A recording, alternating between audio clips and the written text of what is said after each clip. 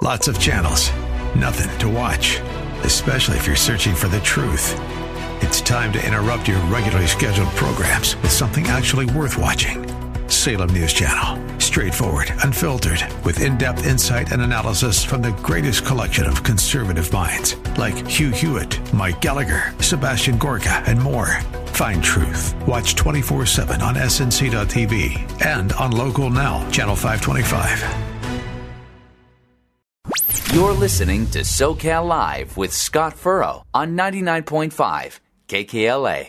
Good afternoon, ladies and gentlemen. Welcome to Southern California Live. Great to be with you again today for Hour 2 of SoCal Live. It's going to get hot again this weekend, I guess, but, September is supposed to be usually our hottest month, I think. Still stays kind of warm into October, and then we get into fall. When I lived in San Diego, fall for sure was my favorite season of the year.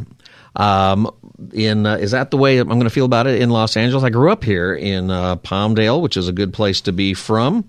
But I am curious about whether or not I'm going to feel the same thing once I am here in LA. And it is, anyway, it's kind of fun. I'm hearing something funny in my headset, so I'm trying to, say one thing or another here. But I'm hearing like, what's happening? Is it an emergency? Now it's gone. Thank you, Jared.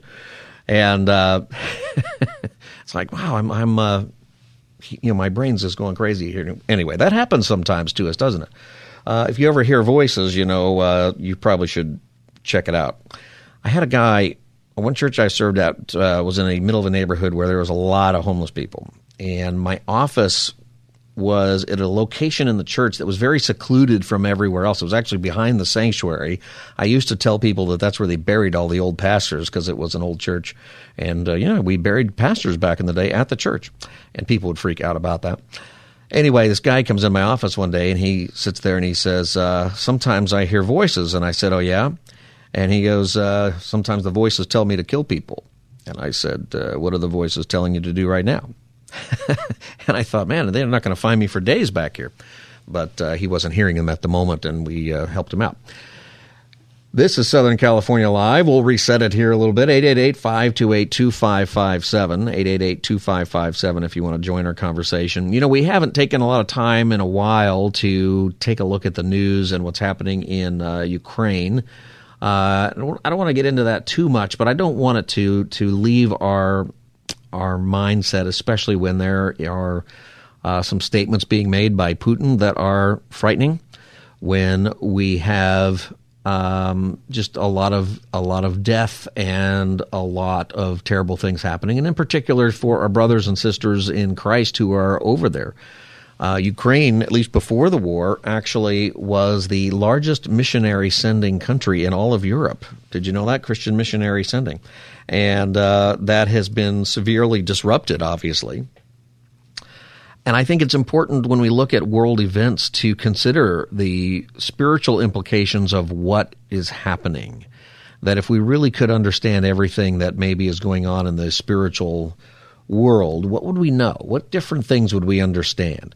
And I think that we often try to, and I want to explain this because somebody wrote me and I think I maybe wasn't clear about it. We're not told in the Bible to figure out everything that the devil is doing. By that, what I mean is that some of us, we really are trying to figure out where the devil is in the room and what the devil might be doing here or there. And it gets really absurd sometimes. There was a group of people a few years ago who decided that there was an evil snow witch and that they needed to climb Mount Everest and go curse down the snow witch. I wish I was making that up, but I'm not. And, I look at that and I go, what you did was you isolated yourself with a weird story to go to a part of the world. They didn't really climb Everest. They probably got to a touristy area somewhere beneath it. These guys were not climbing Everest, okay? And I'm not climbing Everest anytime soon. Anyway, there's this whole thing about these Christian guys, pastors, and they're cursing down the evil snow queen. And I'm going, there is no evil snow queen. What happened is the devil has pulled you off the field of Christian evangelism and discipleship and sent you over there and brought a lot of your readers and people with you. Stop doing that. That's where it gets really absurd. But at the same time, we have to acknowledge that the scriptures are really true in telling us that there is evil going on, okay, that there are that the devil has schemes, that this is happening. And I don't think we need to understand specifically what those things are, but what the devil is doing is trying to deceive us. So we do need to understand what is true and what is false and combat those things and not get involved in arguments that don't really matter, but there are things that really do, in particular with our faith.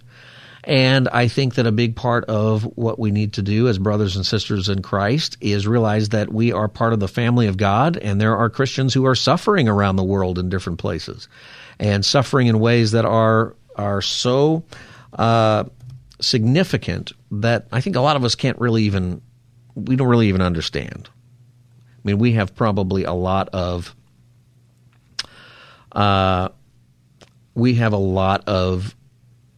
freedoms that maybe we take for granted and we forget, and it's helpful to realize that there are people around the world who are suffering. So what's happening over there in Russia, or in Russia, that's what they want me to say over there in Russia, but in Ukraine is the war's taken a turn. I don't know that it means Ukraine's going to somehow win. I don't know if there is winning when your country is basically destroyed. But they are pushing Russia out, and the concern is that Vladimir Putin is acting like a crazy person, which I think he kind of is, and threatening nuclear war. Is a very odd, scary thing to threaten nuclear war against the West. In Poland, apparently they're handing out the little iodine pills that you give people that protect you a little bit from radiation. I think what they do is they protect some of your glands, that can be easily damaged by radiation. Those things are scary, and they are there. And there are Christians who are on the ground who are working really hard. President Biden spoke at the UN yesterday, and he had some things to say about it, calling out Russia. Here's what he said. A war chosen by one man, to be very blunt. Let us speak plainly. A permanent member of the United Nations Security Council invaded its neighbor, attempted to erase a sovereign state from the map. Russia has shamelessly violated the core tenets of the United Nations Charter. No more important than the clear prohibition against countries taking the territory of their neighbor by force.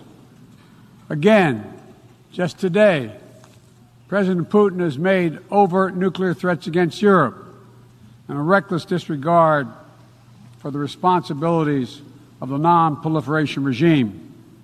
Now, Russia's calling up more soldiers to join the fight, and the Kremlin is organizing a sham referenda to try to annex parts of Ukraine, an extremely significant violation of the UN Charter. This world should see these outrageous acts for what they are. Putin claims he had to act because Russia was threatened. But no one threatened Russia. And no one other than Russia sought conflict. In fact, we warned it was coming. And with many of you, we worked to try to avert it. All right, so that was kind of the gist of his remarks. I'm glad that he said those things and called out Russia. I think that matters. I wish he would have. I don't know that people had different opinions about George W. Bush's axis of evil thing. The axis of evil was what was it? It was Iran, Iraq, and North Korea. That's the axis of evil after 9/11. Those are the countries that we went after. I often think that the whole idea was that we would take out each one of those countries as a result of 9/11, but we got bogged down into those wars and couldn't do it. So the president, I'm glad that he called out Russia. I think you have to. An invading country, you've got to do that. There are lots of political issues and other things that are in there, but you can't have this happen without calling it out. I wish he would have tied in together China and North Korea and Iran, who are involved, who the Russians are going and making relationships with.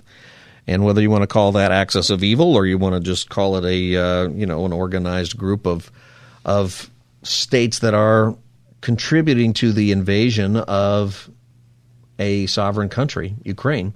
I think he should have done that. But anyway, I was glad that he actually called this out. In what's happening in Russia and what we need to pray for is there's missionaries in Russia. There's the gospel that is being spread in Russia, some opportunity for that.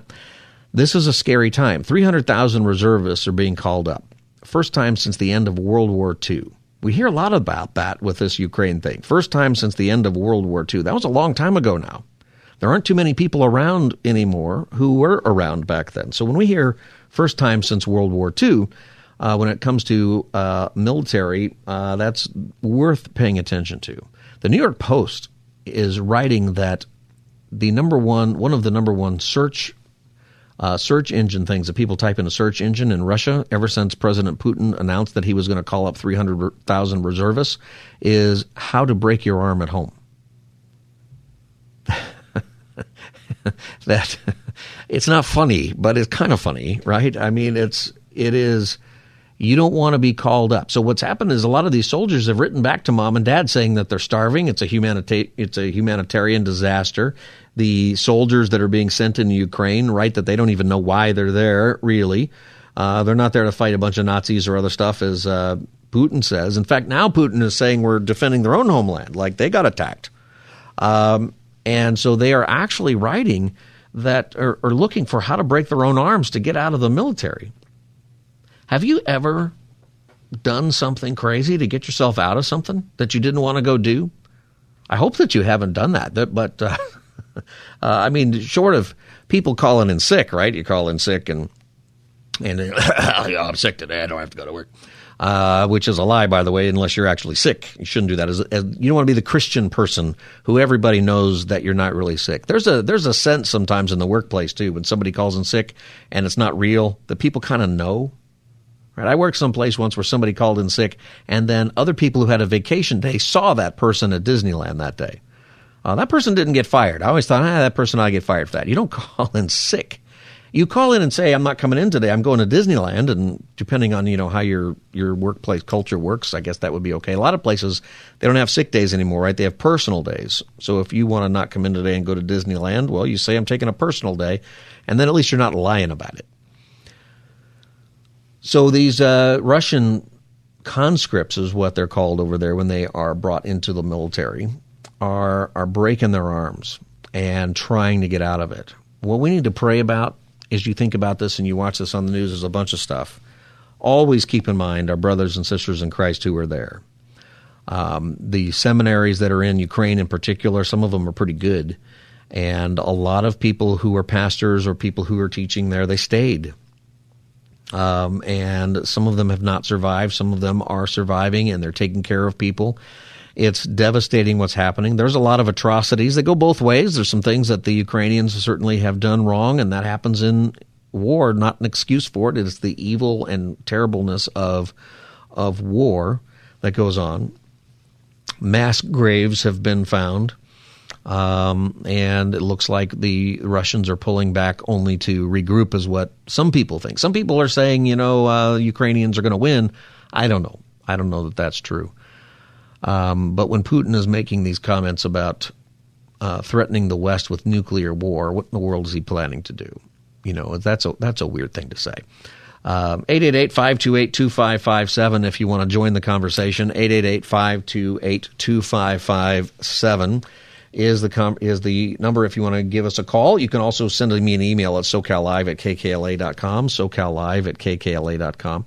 There are many other conflicts around the world that are severe, where people are Christians in particular, are being attacked and being wounded, dying for their faith. This happens all the time around the world. There are outbreaks of freedom that are... We were watching videos of women protesting in Iran. Did you see the video of these women were beat up by police in Iran because they weren't wearing the hijab correctly? And so there's a little bit of a revolt in that. Every time there's a revolt over there, I wonder if it's possible that there would be revolution. Like if there's enough people, enough power to overthrow that regime. I don't know if there is.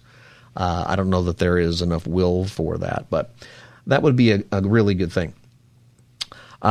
There are people who are right here in our world, who just need our prayer, lots of different people. Do you pray for the church? When you have a prayer meeting at church, do you pray for the gospel to go out from the churches, whether it be in Ukraine or around the world where there's trouble? I think we do that a lot more there. I wonder if we do that often even here. I was listening to Philip DeCourcy today on this station. You listen to him, he's great. He's a preacher. He's got a great accent. For some reason, it's really easy. Sometimes an accent makes it hard for people to listen. And I have an accent. There's probably some of you who can't, to you, I have an accent, and maybe you don't understand my accent very well. Everybody's got one right from somewhere. But for some people, I think it helps us pay attention. For a while in our church, we had somebody giving announcements every week who had this South African accent, and everybody was just glued to everything she said. It was the best period of time for announcements in church, because usually people act like, oh, you didn't announce my thing. Yes, we did, and you weren't paying attention. Everybody paid attention. Philip DeCourcy, you pay attention. And, he said something today that maybe it's out there for a while, but I don't think I'd ever heard it. He's talking about the gospel, and he was talking about our need to preach it. I looked for this clip today. I couldn't grab it. It wasn't on his website for today's episode, but he said, so often we think of ourselves as salesmen of the gospel. He said, but really we're the postman. He said, really our job is not to sell people on it. It'll sell itself. Our responsibility is to deliver it.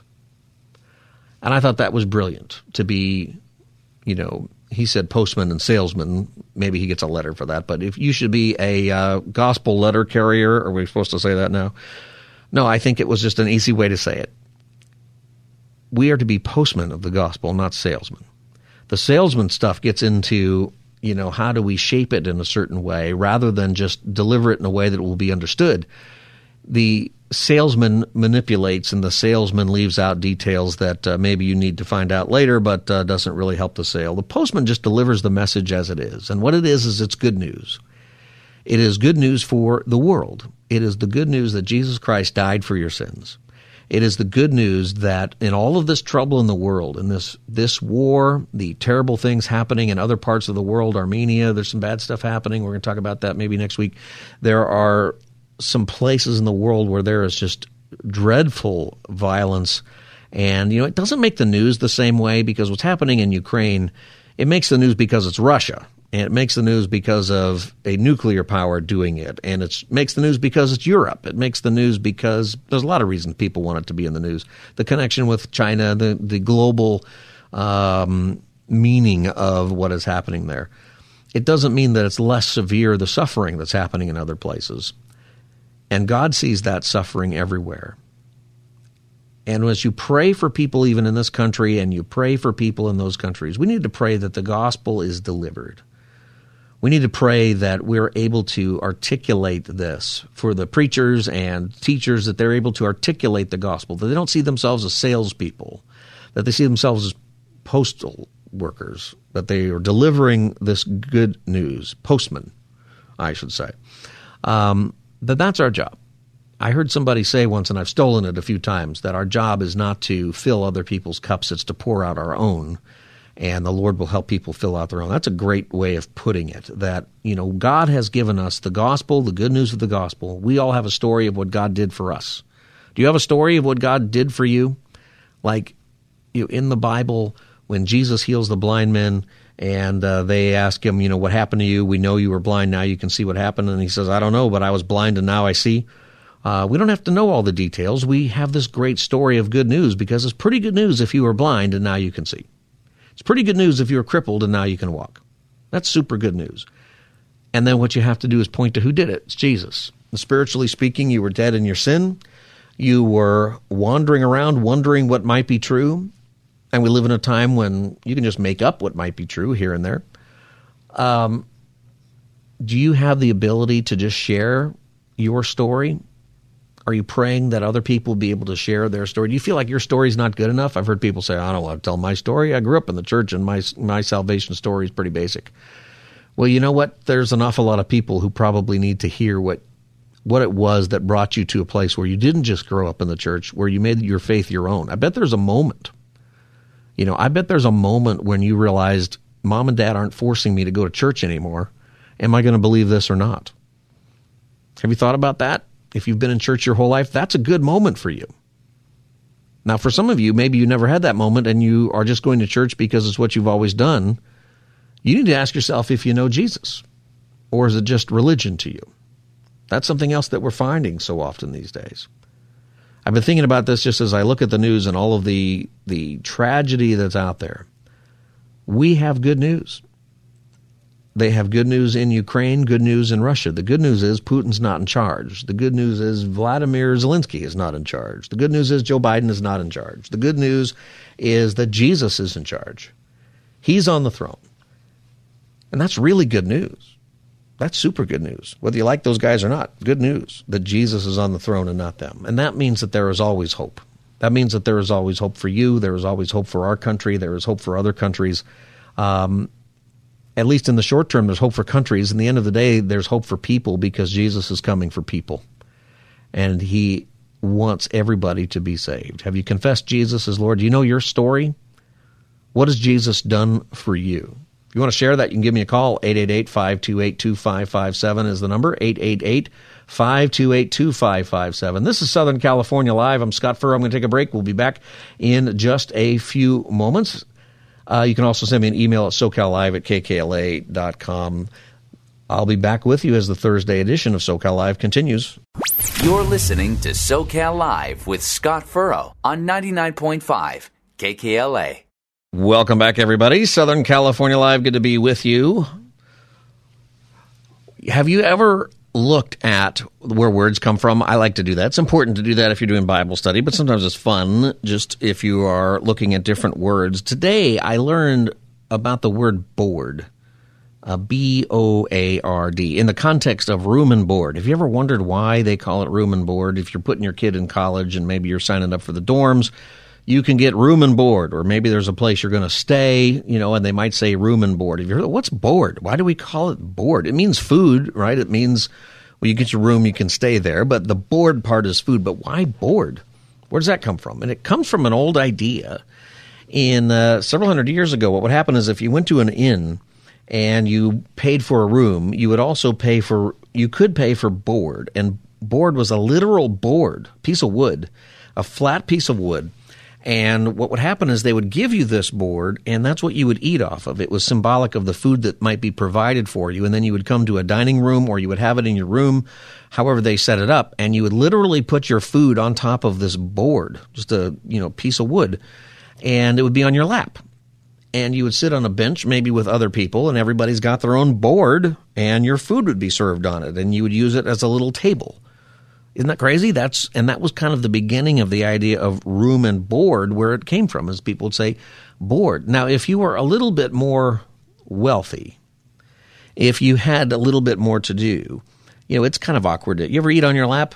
I've done that before. You get the little paper plate there and you're trying to, cut into your steak while it's sitting on your lap and you're trying to balance it there. And it can be a little tricky. And even if you got a TV tray, right, it's sort of wobbly. Well, they had kind of an idea of TV trays back then, where if you were a little more wealthy, you could actually have a little stand. It would have two legs, and you could put the board on top of it, so you'd have almost like a TV tray. Imagine that you're sitting there and you've got your TV tray with you, and you could have the board. You could have it sitting there, and then it would be a lot more stable. Okay. And that would be if you were a little more wealthy with your room and board. But then another thing that they would do is they would get a very large piece of wood, a really big, long board, and attach legs to the ends of it, and it would look like a big table, and that would also be a board. And if you were a little more well-to-do, or if you were staying in a nicer place, or you were a little bit more of an important person, you could go sit up at that board. And you bring your stool up. They didn't have chairs for a long time. Chairs were not a very common thing for a long time, maybe till about the 1600s or so. And here's what blew my mind when I was listening to this person describe what board is. If somebody had a chair, an actual chair with a seat and a back, they would put that at the end of the table in a place of prominence. This would have been the most important or the most wealthy person there. And they were called, can you guess what they were called? They were called the chairman of the board. Isn't that crazy? Like the important people, the people who were more important, they sat up at the board. which is how you get board today. It's where that went, right? Is that now you have a board that may be at your company, right? Or at your church, you got a board. And the chairman of the board is the person who's literally sitting in a chair, somebody who is more important enough to have a chair. Or at some place they got real competitive with their chairs, and some chairs had a cushion on it, or some chairs had a longer back, or they had, I don't know if they had anything that was very ergonomical, but there were different things that people would do. And if you had the fanciest chair, you would be the chairman of the board, and you would sit at the end of it. And that's where a lot of this comes from. It's very interesting to figure out where our words come from. There was another thing that people would do, is that people would, if you kept your hands above the table, okay, the board. You ever heard the phrase above board? What they're doing is above board. What it means is there's no secrets. There's nothing going on. You would put your hands above the table, and that would be above board. And it came from that. Because if your hands were underneath the table, maybe you were stealing some food, or maybe you had something that you shouldn't have with you, and you're hiding it under the table. Above board would be that you're sitting up at that table, and you have your hands up on the table where everyone can see them. And that's where you get the idea above board. That stuff just blows me away. 888-528-2557 if you want to join our conversation. 888-528-2557. I don't know if this is true, I couldn't follow up on it, that the idea of being bored, it may not be right because it's spelled different, but the idea of being bored, B-O-R-E-D, is that you were at the table and you had nothing to do, nothing to eat, nothing to do. You're just sitting up at the table and you were bored. I don't know if that's right, but I sort of liked it, but I don't know if that's right. 888-528-2557. Biblically speaking, when you do this, there's a word that I like to talk about because I think there's a practical application for all of us. And it's a word that has a great etymology if you go back in English and what it means. And the word is oikos, okay? And that would be maybe how you'd pronounce it if you're talking about biblical Greek. Over time, the Greek language, New Testament mostly is written in Greek, but it's written in an Old Greek, okay? And the Old Greek is called Koine Greek if you're interested in that. But the modern Greek is similar, but it's changed a little bit. There are books that even talk about the pronunciation of words and how we said it. Today, I think, and you can call me if I'm wrong about this, but I think if you speak modern Greek, the word oikos, it's rubbing you wrong when I say that, because the oikos is really ekos, okay, is how you would say it today. But there are books that debate whether or not the OI in that word should be oi or e, in ancient times. And nobody had a recorder back then. Nobody understood, how to say it. Anyway, where that word comes from that's so interesting is that it's the root word for economy, oikos, okay? It's the root English for the English word ecology. And it means a system. Okay, it's a system of how things interact. So if you have an ecology, it's in the environmental system. It's how the plants and the water and the animals and the insects, everything interacts with each other. It's the ecology. Economy, it's the exchange of goods and services and how a society functions. There's an economy of that. I suppose they call it oikos yogurt if you've ever seen that. And because I use this word oikos, I always get coupons for oikos yogurt. It is tasty, but that's not what I'm talking about. But it's probably talking about all of the fancy bacteria that's in it or something that's supposed to be good for you. In ancient days, though, the word, it relates to the word house or household. It can mean physical domicile, okay, like your house, your oikos, it's your house. But it also can mean your family. It can mean the people in your relational world. And that's where it becomes an important word, I think, for us as believers. Are you with me? You follow me here? Okay.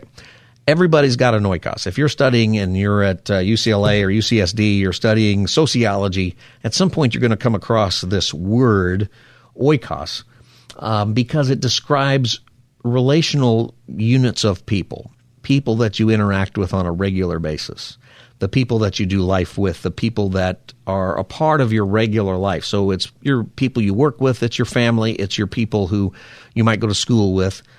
For a lot of us, it's our coffee barista that we see every day. Who are the people that we're actually doing life with? That is your oikos. And you probably don't think of it that way very much, that you have an oikos, but you do. You have an oikos. It's your household. It's the people that you do life with. And in a minute, I'll explain biblically why that's an important word and what the application is to it. And it matters a lot, but I want to take your call here in just a second. Well, I got calls coming in. I'll take them in a second. They're not quite there. So in the Bible, you see this word oikos a lot. And the interesting thing about it is that in biblical times, people would have known about the writings of Aristotle and some of these Greek guys that you would go take a class about. And the word oikos was very common because it was a political word that was debated amongst different people. Oikos meant what is the role of people in your household? Like, what is the responsibility of people for taking care of others? Who takes care of the poor? Who makes sure that everybody's fed? Whatever health care would have been available, who does that? Who makes sure that happens? Who goes to war? Should the country need to go to war? Who runs the government? Who is the judges? Who are the police or the police figures at the time? And the debate would be, what should be done with the oikos, meaning that you and your household and your people, you should be handling these things, making sure people are fed or whatever. And the debate would be, but at what point do you need the polis, which is the idea of government or the idea of groups of oikos together? They should do it. Going to war, well, you shouldn't just decide you're going to war against some other country. Your government should do that, okay? So there's a role for that. So the interesting thing is today we might debate big government versus small government. It's the same idea back then. In biblical times, there were debates about big government and small government. What should the government do to take care of people or to do the business of the society? And what should be the responsibility of the regular people? And so an interesting thing is this is in the background of a lot of things that are in the Scriptures and what is said, some of the words of Jesus and what is said there.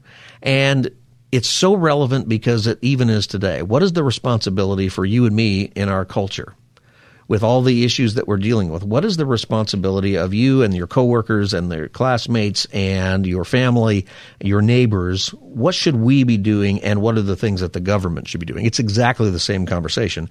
That conversation was going on in Jesus' day. In a minute, I will get back to sharing with you why that's important to know and how it can be really practical for you. I want to take a call here from Scott in Orange County. Scott, welcome to Southern California Live. Your neighbors.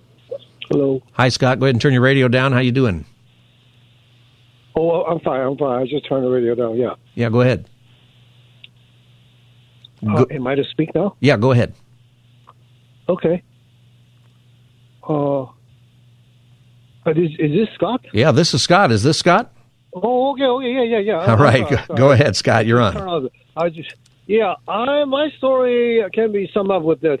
Yeah, believing in Jesus Christ, like from blindness to eyes open. I was a high school dropout, and actually, when I dropped out of high school, I actually also checked out my home for about a whole year. I was wandering outside, and eventually... Were you homeless?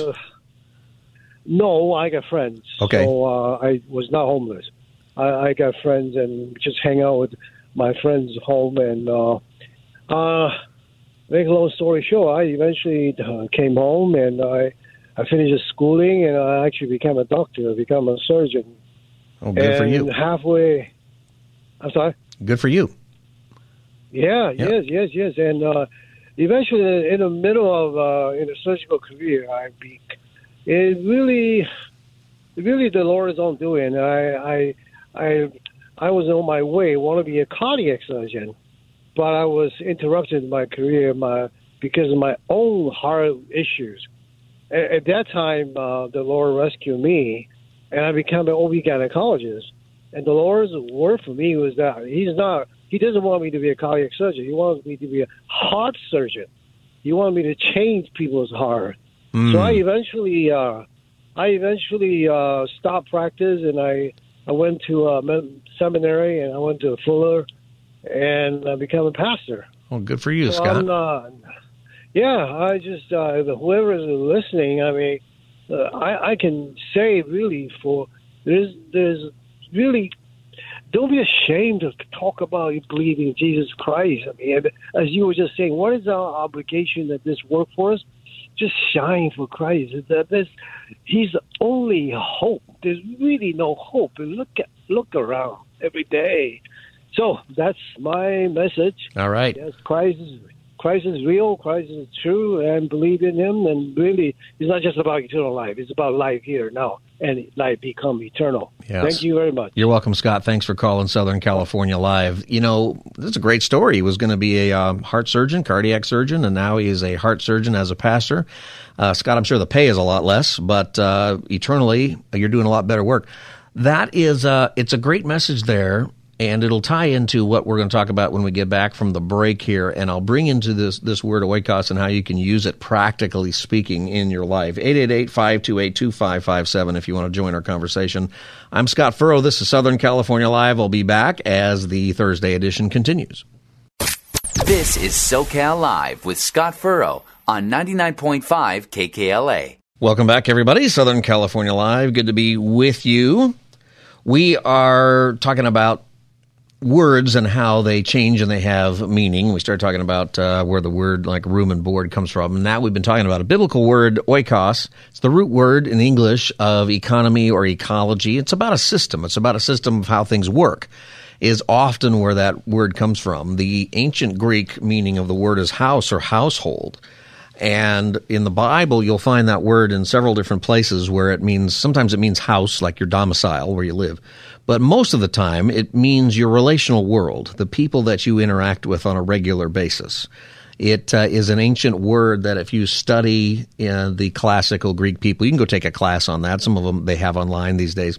The word is a meaningful word politically because it talks about the responsibility of the political writings of the day, talk about the responsibility of people versus the government. So, for example, the Roman government would come out, and the government, another Greek word to get into that is polis, okay? That's where we get the word police, all right? It's where we get the word political. It's where we get words like that. There was something called, I think, the bread circus is what it was called, and Caesar or his representatives would come to town and feed everybody and say, see, Caesar loves you, and we're a good government, and we love you, and here you go. But really it was being done to buy people off. So there would be a debate to say, well, is it really the responsibility of Caesar's government to literally feed us, or ought we together as people who live together in a town, isn't it our responsibility to feed each other, to grow our food and make sure we have enough to eat and to feed our neighbors? And that would be kind of the political debate. And you can see where today we have a similar political debate, right? What's the role of government? What's too much government? What should government do? What should government not do? It's the same thing. Biblically speaking, when you realize that that's part of the discussion there, you find this word throughout the Scripture, and it's important when you're learning the Bible, when you really study the Bible, to try to picture how people would have heard these words then. Like, what would it have meant to them to hear what Jesus had to say? The Bible, an interesting thing about it is it's written for us, right? It's written as God's Word. It's inspired by the Holy Spirit. It is everything we need for this life. Tells us where we've been, where we're going, why. All of that stuff is there. It's really important. But also the books of the Bible were written to a particular group of people at the time. Okay, so there's an audience that these books were written to at the time. The Gospels, for example, the Gospel of Matthew was probably geared towards a more Jewish audience. That's why there's the genealogy that it begins with, where if you're a Gentile, you wouldn't have cared about that genealogy, so that's why you don't see that in the Gospel of John, for example, okay? But both of those Gospels are relevant and useful for all of us. And so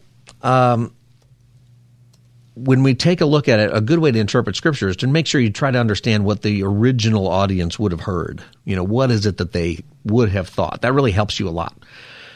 And so when you hear this word household and you see it in passages all throughout the Bible, after Zacchaeus was converted in the Gospel of Luke, Jesus says, "Today salvation has come to this house." The word there is oikos, okay? When Jesus heals the son of a royal official, it says he and all of his household believed. And the word there for household is oikos. When Jesus called Levi or Matthew to be his disciple, he was having dinner with the oikos of Levi, meaning it wasn't just at Matthew's house. It was with many tax collectors and sinners. They were eating with him. That was his oikos. That was his relational world. If you were a tax collector, your only friends were other tax collectors back then. Okay? So when Jesus is hanging out with Matthew, his only friends were other tax collectors. You see what I'm saying? So people understood that your relational world, today when we say family, we mean, husband, wife, and 2.5 kids most of the time, right? That's kind of your nuclear family. And they had that then for sure, but your nuclear family probably didn't live, unless you were super wealthy, you didn't live in your own separate place. You lived with other nuclear families and also cousins and grandparents and whoever was still around. And you probably lived on a compound. You've seen where they dig up all the houses and there's like apartments sort of all stacked on each other. That's how people lived. And the wealthiest probably would have been your employer, and you might have been a slave to that person or an indentured servant, or you were kind of connected there. But the employer's job, part of your pay, was they would feed you. And if the employer they needed to feed you, otherwise you couldn't do your job, and you would leave and go get somebody else who would feed you. There wasn't supermarkets the way we see them today, and you may not have been able to grow enough of your own food, so you relied on the person who you were working for, and you probably worked as a farmer and in part grew your own food. And if they were really good at it, you grew enough food for you and your oikos, your relational world, and you sold the rest of it, and that's how money got made. All right? Get that? So when you see this word in the New Testament, it's relating to the people that you know, the people that you do life with. Not necessarily your friends, although it's definitely your friends, but not necessarily people that you always like. Not necessarily people who always like you, but people that you're stuck with. And what's important is that this word is so often throughout the New Testament used in the context of evangelism, of sharing your faith. Who do you make disciples of? Have you thought about that when Jesus asked you to go make disciples? Who? It's inherently a relational word. Jesus uses this word in a very familiar passage in Matthew chapter 5. When you are the light of the world, a city on a hill cannot be hidden. Neither do people light a lamp and put it under a bowl. Instead, they put it on its stand, and it gives light to everyone in the house. You've probably heard that before. But now that I've explained that word to you, house, what does he mean? He's not talking about some kind of spiritual feng shui for where you put your literal lamp in your home. It says instead they put it on its stand, and it gives light to everyone in the relational world. That the light that you have, the light that God has given you, and Jesus is going to explain that in the next part. In the same way, let your light shine before men, that they may see your good deeds and praise your Father who is in heaven. Right there, when you realize that when Jesus says it gives light to everyone in the house, that people would have heard that word oikos, and what they would have heard is not domicile. They would have heard relational world. Your boss, your coworkers, the people you go to school with, the people that you do life with. It would include your family, and it would include lots of different people. That's where your faith gets seen. Your oikos, your people that are a part of your life. When Jesus heals a guy in Mark chapter 5, the demon-possessed man, Jesus says to him, "Go home to your people," one translation says. But the word is oikos. Let's go home to your relational world. Tell them how much what the Lord has done for you. The reason why is because those are the people who are going to listen. Some people, I think, have the gift of evangelism. They can go out in the street and just share the gospel and people will listen. But most of us, the only people who care what we think are people who we actually interact with. And if you want to make an impact, one of the reasons that we'll even spend time talking about news stories and things in the world of today on our program, it's to help you have better conversations and to represent Christ better to the people in your relational world. The people who were listening to the first hour got a bunch of emails wanting me to send you all those links about the babies who were in the womb, and that picture, that video that's going around today where they had the carrots and the kale, and the baby enjoyed the carrots but did not enjoy the kale, which I understand fully. The reason that it's important to understand some of these things in the debate is not just for your understanding. It's because when these things come up in conversation with people you'll be better prepared with what's true. You'll be better prepared to represent what is true about the Lord, about being made in the Lord's image and how all of these things work. See, the people who care, the people who you impact are the people in your relational world. That's where disciples are made. That's why when Jesus says to love your enemy, to pray for those who persecute you, probably people in your oikos are persecuting you. There's probably somebody if you're being persecuted. You pray for them because God has placed you in their life on purpose. You are the best qualified to demonstrate and announce the gospel, to actually give the gospel. Can I challenge you this way? We do this once in a while. Figure out who your oikos is. List them out. It's not a whole bunch of people. One writer, his name's Tom Mercer, he thinks it's 8 to 15 people. He got that out of a sociological study, I think. it's not just people you like. It's not your prayer list. Your prayer list is probably much bigger. Who are the people that God has put in your world? Who are the people that if you are asked to share your faith, if you're a Christian, who are the people who would know if you are telling the truth or not about what you believe? Who are the people who are close enough to you that they see your life for what it is? They see whether or not you're hiding the light underneath, a bushel, or if you are showing the light to your oikos. Who are those people? Write their names down. Pray for them every day. This will begin to change your world. It'll change their world. It will change your purposes every day to pray for those people. Ask God to use you in their life. Ask God to help them grow in their faith. Ask God, if they're Christians, maybe they're going to help you grow in your faith. That's your oikos. And what you see throughout the whole New Testament, the reason that Paul writes letters and he gives you a bunch of theology, but then he talks about your slaves and masters, and he talks about husbands and wives and kids and your neighbor, is because that's oikos. That's the economy of God. That's how this actually works. Isn't that good? We'll tell you more about that. I like it. Figure out who your people are and pray for them every day. We're done for today. This is Southern California Live. I'm Scott Furrow. You can get the podcast of the show by going to the radio station website. I'll see you again tomorrow for Open Line Friday and some other things tomorrow. God bless you. Have a great day.